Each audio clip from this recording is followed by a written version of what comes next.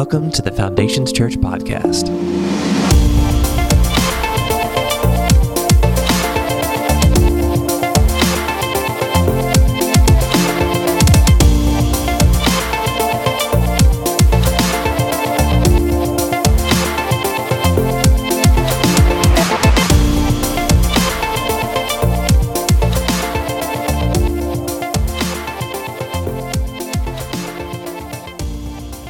When I first came on staff here 5 years ago, Pastor Justin always said, hey, be ready just in case I have to call, I get sick on a Sunday morning. He said it's never happened. And so I've always kind of had that in the back of my mind. And he's 12 years into Foundation Church, and today's the first day. So we are not going to be in our Money Matters series. Believe it or not, that was not like my sermon that I had ready to go, did not deal with finances. I know it's not like that was just not in the books. But I grew up in church.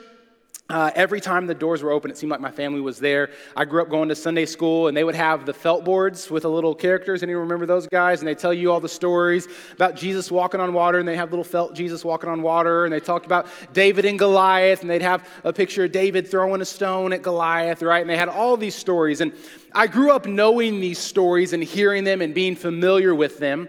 But it wasn't too long ago that I realized that I can know these stories, but if I can't pull out truths of those stories and apply them to my life, it's not really meaningful. It doesn't make a big impact on my life. I am ashamed to admit that I know way too many lyrics of Getting Jiggy With It by Will Smith. And guess what? That I may know it does nothing for my life at all. There is no benefit at all, except when it comes on the radio or Spotify and I start singing it and Aubrey looks at me and she goes, what is wrong with you, right? It adds no benefit to my life. We can know the Bible stories, but if we don't pull out truths and apply them to our life, it's not really making an impact. It's not making a difference. And so today, my hope as we go through kind of one of the Bible stories that we all might know, or at least we're a little familiar with, is that we can get information, but we can pull out some application, and that through that there will be transformation, right? That we can know the information, we can see the principles, and then our lives can be transformed through the information that we get. So this morning, we're going to be talking about one of maybe the more infamous characters in the Bible, right? He's a good guy, but he's one of the guys that you look at and you're like, man, he had so much potential, but he failed to live up to it. And this morning, we're going to be talking about a guy named Samson. Now, Samson was basically a superhero, right? Long flowing hair, just super strong. And he did all kinds of crazy things. This one time, he went up to these city gates of his enemies, that these gates were designed to protect the citizens inside. So it wasn't like a little fence that you would just open up and walk through, right? They were massive gates, and he ripped them off of the hinges. A few weeks ago, I was scrolling through Instagram, and The Rock, Dwayne Johnson, if you smell that guy, I guess the power went out at his house, and so he has these metal gates that open and close so he can go, and he couldn't get out of his gates. He had a Jumanji 17 to shoot or whatever he was doing, and he took a picture, several pictures. He ripped the gates off of the fence, and it was super impressive, right? But compared to what Samson did, it wasn't that big of a deal. Samson basically destroyed an entire nation's food supply, which sounds super brutal, but he was a bad dude. And he killed 1,000 enemies at one time. He did all these crazy things, but he did not have the best character. We look at King David, who was a man after God's own heart. We look at these people throughout the Bible, and we see them chasing after God. Samson had some downfalls. And so this morning, we're going to look at the life of Samson and say, hey, where did he go wrong? Man, what can we learn from his story, and how can we be better followers of Jesus because of it? So because this was super short notice, the notes are not going to be on the screen, but if you have the YouVersion Bible app, they are actually in there, and so you can follow along. If you have the Bible app, the notes should be in there. So when we're looking at the life of Samson, we can see a few different things, and the first thing we can see is that Samson was supposed to live a different life. Samson was supposed to live a different life. If you turn to Judges chapter 13, we're going to start here reading verses 2 through 5. It says this. It says, in those days, a man named Manoah from the tribe of Dan lived in the town of Zorah. His wife was unable to become pregnant, and they had no children. The angel of the Lord appeared to Manoah's wife and said, even though you have been unable to have children, you will soon become pregnant and give birth to a son. So be careful. You must not drink any wine or any other alcoholic drink, nor eat any forbidden food. You will become pregnant and give birth to a son, and his hair must never be cut, for he will be dedicated to God as a Nazirite from birth, and he will begin to rescue Israel from the Philistines. When we're looking through the book of Judges, there's a cycle that happens. The nation of Israel runs from God. A nation invades or attacks, and they kind of become enslaved, or their territory is occupied. God raises up a leader, a judge, right? It's the book of Judges. You're like, oh, right? They call them judges. And that person will deliver Israel from the enemies. They'll have like some years of peace and success and prosperity. The judge will die. The nation will forget about what they've done. They'll turn from God. The nation will invade. And it's just this big cycle that happens. And when we get to Judges 13, there have been 11 different judges that have rescued Israel, that have brought them success and peace, that have died, and then God raised up another one and another one and another one. So for 11 different times there have been judges, and Samson is now, before he's even being born, being called to be the next judge of Israel. And we see his life, right? Before he even steps onto the scene, before he even says his first words, God is saying, hey, you are supposed to live a set-apart life. God uses the word, he is to take a Nazirite vow. Now, the word Nazirite, you may think of like the Nazarene church or whatever, but for us, a Nazirite vow doesn't really mean a whole lot, right? We're not living in Egypt or Israel, 7,000 years ago. And so for us, we may not know what that means. But for the Israelite people at that time, they knew exactly what that meant.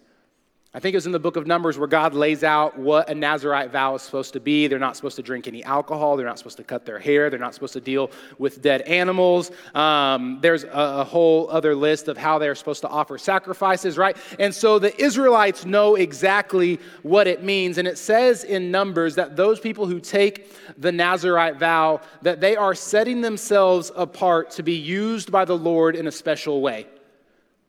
Now for us, we may not take that vow, but the idea of setting something apart for a specific purpose is not foreign to us, or at least it shouldn't be foreign to us, right? We have, at our house, we have like a handful of different dishes. We have the plastic junky ones that we use all the time, right, when no one else is around. We have some ceramic ones that it's like Thanksgiving or whatever that we'll use. And then we have like the china set that Aubrey's grandma passed down to her that are set aside for a special purpose. We had a son 3 months ago, and we did not touch that china. So I don't know what special purpose we're waiting for to use it. I don't know. The president comes like, sorry, sir, I don't know, like, we're not using the fine china. We didn't use it for the birth of my son. Like, here's a Tupperware dish that you can eat out of, right? So we have the china that's set apart for a special purpose that no one really knows what it's used for. I have a certain pair of shoes that I use to mow the yard, right? They are set aside for a special purpose. They can get grass and dirt and any remains that my dog leaves in the backyard, right? And I don't care because I just set them out in the garage. I have a toothbrush that is used for my teeth. It's not used for the toilet. It's not used for the floor. It is for a special purpose. So the idea of setting things aside for a specific purpose shouldn't be completely foreign to us. But when it comes to us living a life that follows Jesus, this is where it kind of gets a little murky. This is where it gets a little difficult for us to understand. Because as followers of Jesus, our lives, our words, our business dealings, our habits, our actions, the way we treat people, everything about us should be set apart for a specific purpose to be used by God. Samson had this calling on his life before he was even born. And you and I, the moment that we are born again, as Jesus says, there is a special calling and a special purpose that we are supposed to live by.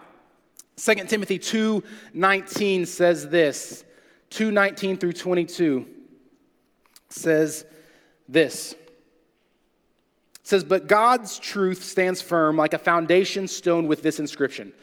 The Lord knows those who are his, and all who belong to the Lord must turn away from evil. In a wealthy home, some utensils are made of gold and silver, and some are made of wood and clay. The expensive utensils are used for special occasions, and the cheap ones are used for everyday use. If you keep yourself pure, you will be a special utensil for honorable use. Your life will be clean, and you will be ready for the master to use you in every good work. Man, I love what Paul is writing there. He's saying, if you stay clean, if you stay pure, another word the Bible uses that we don't use a whole lot is the word holy. The Bible calls us to be holy because God is holy. That our lives, that word holy simply means set apart. That our lives are called to be set apart so God can use us in big and powerful and mighty ways. Man, something that we can take away from the life of Samson. Just like he was called before he was born, you and I are called when we are born again to set our lives apart, lives that honor God in all that we do. Not just on Sunday mornings, not just when we're praying around the dinner table, but in everything that we do, our lives are called to be set apart, constantly chasing after God in everything that we do. We're looking at the life of Samson. His life was supposed to be different. Our life is supposed to be different as well. The next thing we see when we look at the life of Samson is that what looked good to him is what got him in trouble. What looked good to him is what got him in trouble. Judges 14, 1-3 says this. It says, one day when Samson was in Timnah, one of the Philistine women caught his eye. When he returned home, he told his father and mother, a young Philistine woman in Timnah caught my eye. I want to marry her. Get her for me. His father and mother objected. Isn't there even one woman in our tribe or among all the Israelites you could marry? Why must you go to the pagan Philistines to find a wife? But Samson told his father, get her for me. She looks good to me. Now, I mean, hey, she must have been fine. I don't know. But here's the thing. I'm not going to take this verse completely out of context because a couple verses later it says that God was working through this process, was working through Samson so that God could position Samson to get revenge on his enemies. However, this seems to be a little bit of a theme in Samson's life where what looks good to him is the opposite sex. So you see this instance. There's another time where it says that he spent the night with a prostitute, which I think that's still frowned upon. I haven't checked the laws, but I'm pretty sure it's still, I don't think that's a good thing. And then, ultimately, his relationship with Delilah was his downfall, was the beginning of the end for Samson when he saw what looked good to him and he went after it, right? But here's the thing. With Samson, who is going to tell him no? They've seen him do these incredible feats of strength. They've seen him fight off countless enemies. They've seen him do a number of strength-related things, and he is just a violent, strong dude. So who's going to tell him no? Right? His dad was like, I don't know, Samson, maybe you shouldn't do that. And he's like, go get her. He's like, okay, right? It's like, what's he going to do? If Samson wants to rob a bank, they'll just be like, here's the money, sir. I don't know what you want me to do. Like, if he wants to eat a gallon of ice cream, you're like, maybe that'll go to your thighs. He's like, forget your thighs. Bring me more, right? Like, who cares? Samson is going to do what he wants to do. No one's going to stop him. And the truth is, there's been times in my life where what has looked good to me, what I thought was best for me, I have chased after. Did I pray about it? No. Did I think about it? No. Just impulsively, that looks good to me, I'm going to go after it. And sometimes we reason it and say, hey, yeah, God wants me to be happy, but I mentioned it earlier, I think God is more concerned about our holiness than our happiness. That God wants our lives to be modeled after Him instead of what we want. And there's a couple of things that are wrong when we chase after what we want. The first thing is this, is that you will always be chasing something because your stuff is eventually going to be outdated. Your clothes are eventually going to wear out. Your car is eventually going to be out of date. The technology, the stuff that we chase after, the stuff that looks good to us is never going to satisfy us. Why? Because it's temporary. It's not eternal. But the second and more important thing that happens is we've got to understand that we no longer belong to ourselves. That when we decide, hey, I am going to follow Christ, we can't say, I want this, because it's no longer what I want, but it's about what God wants. When Jesus taught his disciples to pray, one of the first things he says, God, let your will be done, let your kingdom come, right? Not my will, not my kingdom, but God's will and God's kingdom. In 1 Corinthians 6, 19 through 20, Paul is writing this. He says, don't you realize that your body is the temple of the Holy Spirit who lives in you and was given to you by God? And this is what I want you to pay attention to. You do not belong to yourself, for God bought you with a high price, so you must honor God with your body. The price that God bought us with, the currency that he used was his son, Jesus Christ, that lived a perfect life and that was sacrificed, that was killed for nothing that he did, but simply because he loves you and he loves me. And God wanted a way for us to have an eternal relationship with him. The price that was paid was the life of Jesus. We do not belong to ourselves because God has bought us back from sin, from death, from addiction, from destruction. God has bought us back, and we no longer belong to ourselves. We belong to the King of Kings. And so our lives can no longer just chase after what we want. Instead, we are chasing after God and saying, God, not my will, but your will be done.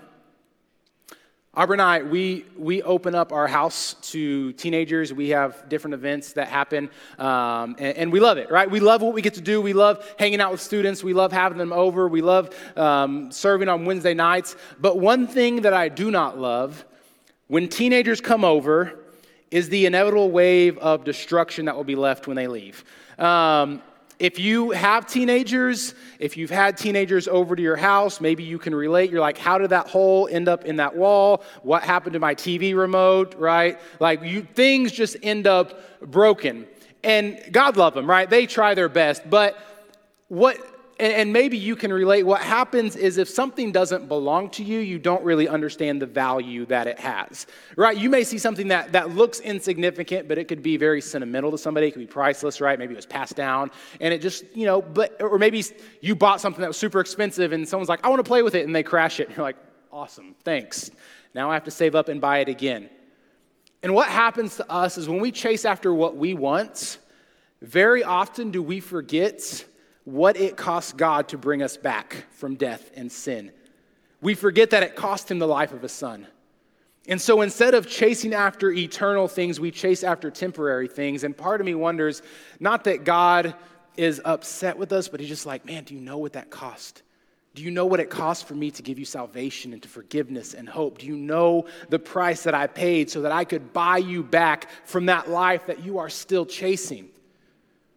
For Samson, his downfall was chasing things that looked good to him. And for us, if we are not careful, things that look good to us, they may not be bad things, but they're not the best thing. And we have to make sure that we are chasing after something eternal, which is a relationship with God that shapes and forms and directs every part of our life, so that we can be lifelong disciples chasing after God in all that we do. If we keep our eyes off what is good and focus on God, man, our lives won't be filled with regrets. It won't be filled with what ifs. It'll be filled with joy and hope that'll leave a legacy that lasts long beyond us. The last thing is this, is that even though he made mistakes, even though Samson fell, even though he screwed up, even though he had his problems, God still used him. God still used him. In Judges chapter 16, verse 28, this is after Samson has already been taken slave. He's already had his hair shaved off. He's had his eyes gouged out. He's basically a party trick for the Philistines where they bring him out and they laugh at him. Oh, look how mighty Samson used to be, and now here he is tied up, right? And they would just mock him and make fun of him.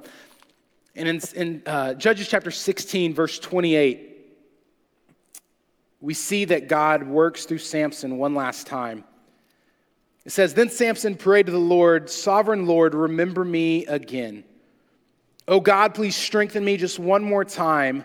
With one blow, let me pay back the Philistines for the loss of my 2 eyes." Then Samson put his hands on the 2 center pillars that held up the temple, and pushing against them with both hands, he prayed, "Let me die with the Philistines." And the temple crashed down on the Philistine rulers and all the people. So he killed more people when he died than he had during his entire lifetime. Now, I am not going to read into the Bible what is not there, but I like to ask questions and I like to let my mind wander. I'm just a little curious like that. But I wonder, man, if Samson had been a man of integrity, if he had been a man that lived up to the calling that he had since birth, if he didn't follow what was good, instead followed God and God's leading, how long could he have ruled and judged Israel? It tells us that he judged Israel for 20 years. But if he had been a person of integrity, could he have ruled for 40, 50, 60, 70? One of the judges in Israel ruled for 80 years. Could Samson have been one of those mighty heroes that we look back and say, man, what a man that pursued God. What a man that led with integrity. I don't know. And I'm not going to get into that debate. That's a different debate for a different time. But it's interesting to think about, did Samson miss out on all that God had for him because he wanted to pursue what he wanted to do instead of what God wanted to do? But here's the thing, and I'm closing with this if Shannon wants to come out. Here's the thing. Following Jesus, and we say it at the end of our services, man, it comes with ups and downs. It comes with stumbles. It comes with falls. But thank God we serve a God of second, third, 4,000 chances. A God who doesn't write us off after we've messed up one time. Man, I love that Nate is living out that story in his business where he is giving people a second and a third chance so that they can have an opportunity to get back on their feet and encounter a Savior that loves them. Man, and I love the story of the prodigal son found in Luke chapter 15. And this chapter is full of Jesus telling these stories about God bringing people back. From the one sheep out of the 100 that gets lost, he brings them back and they celebrate. From the woman who loses like 10 cents, who loses $1, like a little minuscule amount, but she finds it and they celebrate, to the 2 sons. One of them runs away. And if you know the story, if not, I'll give you the Cliff Notes version. A dad has 2 sons. One of the sons says, "Dad, I don't want to wait for you to die. Give me my inheritance," which if you have a kid, that's probably not something you want them to say to you.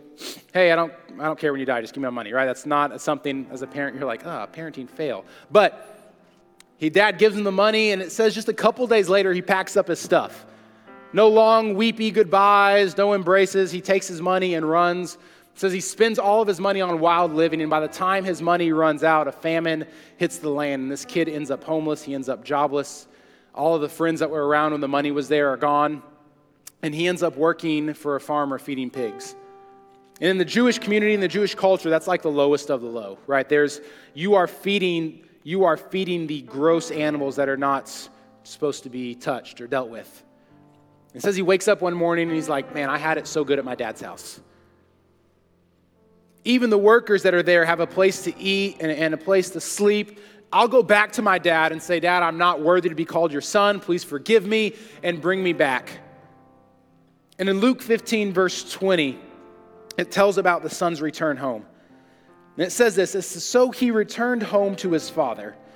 And while he was still a long way off, his father saw him coming. And filled with love and compassion, he ran to his son, embraced him, and kissed him." Let me stop right there and just say, so many times we think that when we run from God, that there has to be like this slow, repentant crawl, like, "Oh, forgive me, I'm so evil, I'm so gross." And that God is just like, "Yeah, you are, take that. Like, you deserve everything you got." Can I tell you that the Father's response is God's response, that he is filled with love and compassion. It says his son said to his father, "Father, I have sinned against both heaven and you. I am no longer worthy of being called your son." But his father said to the servants, "Quick, bring the finest robe in the house and put it on him. Get a ring for his finger and sandals for his feet, and kill the calf we have been fattening. We must celebrate with a feast, for this son of mine was dead and has returned to life. He was lost, but now he is found." So the party began.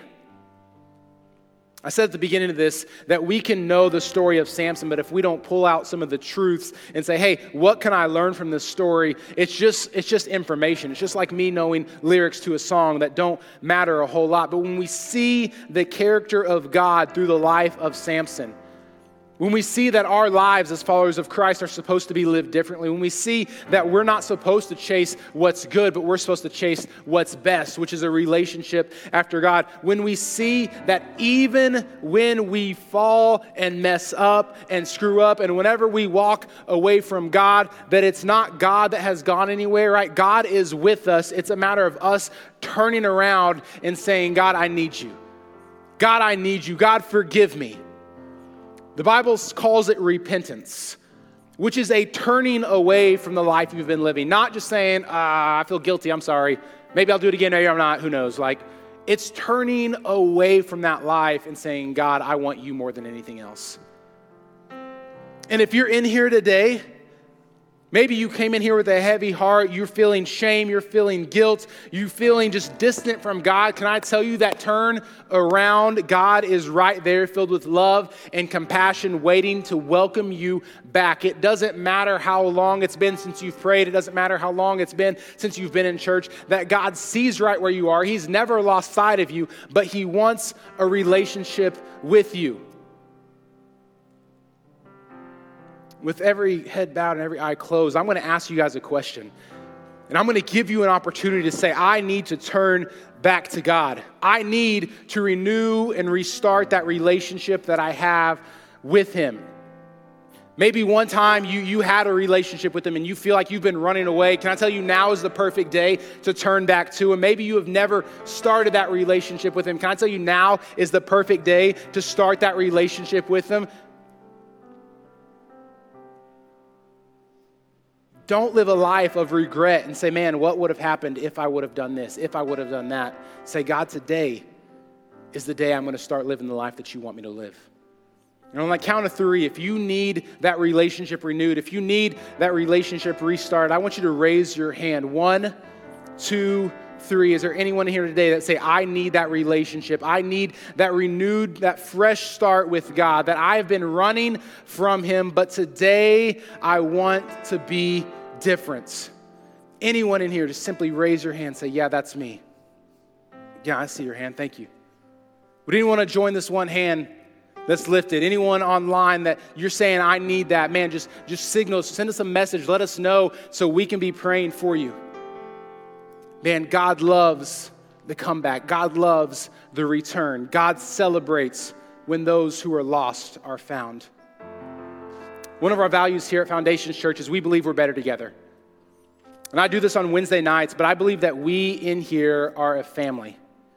You may not know the person across the sanctuary. You may not know the person in front of you, right? But here's the deal. We are all family when it comes to the family of God. And we had one person in here raise their hand and say, I want to come back. That is something to celebrate. So what I'm going to ask us to do is I want us all to repeat this prayer. And if you raised your hand today, man, just mean it from your hearts. But we're going to repeat this prayer together, just a sign of solidarity and saying, we are with you. There is no judgment, there is no condemnation, because each and every one of us in here has screwed up and fallen and messed up, and we have all needed God's grace and forgiveness at one time or another. So we are going to pray this prayer together in celebration, in solidarity of this one individual who raised their hand. Let's pray. Father, thank you. Thank you for loving me. Thank you for your forgiveness. I know that I've messed up, and I need to turn back to you. Today I ask that you would change my life, that you would change my heart. Today I come back to you, God, knowing I need you, not chasing what is good, but chasing after what is best. It is in Jesus' name I pray. Amen. Thanks so much for listening to our podcast. If you have any questions, are in need of prayer, or would like to join a Connect group, feel free to email me at nicole@foundationschurch.tv.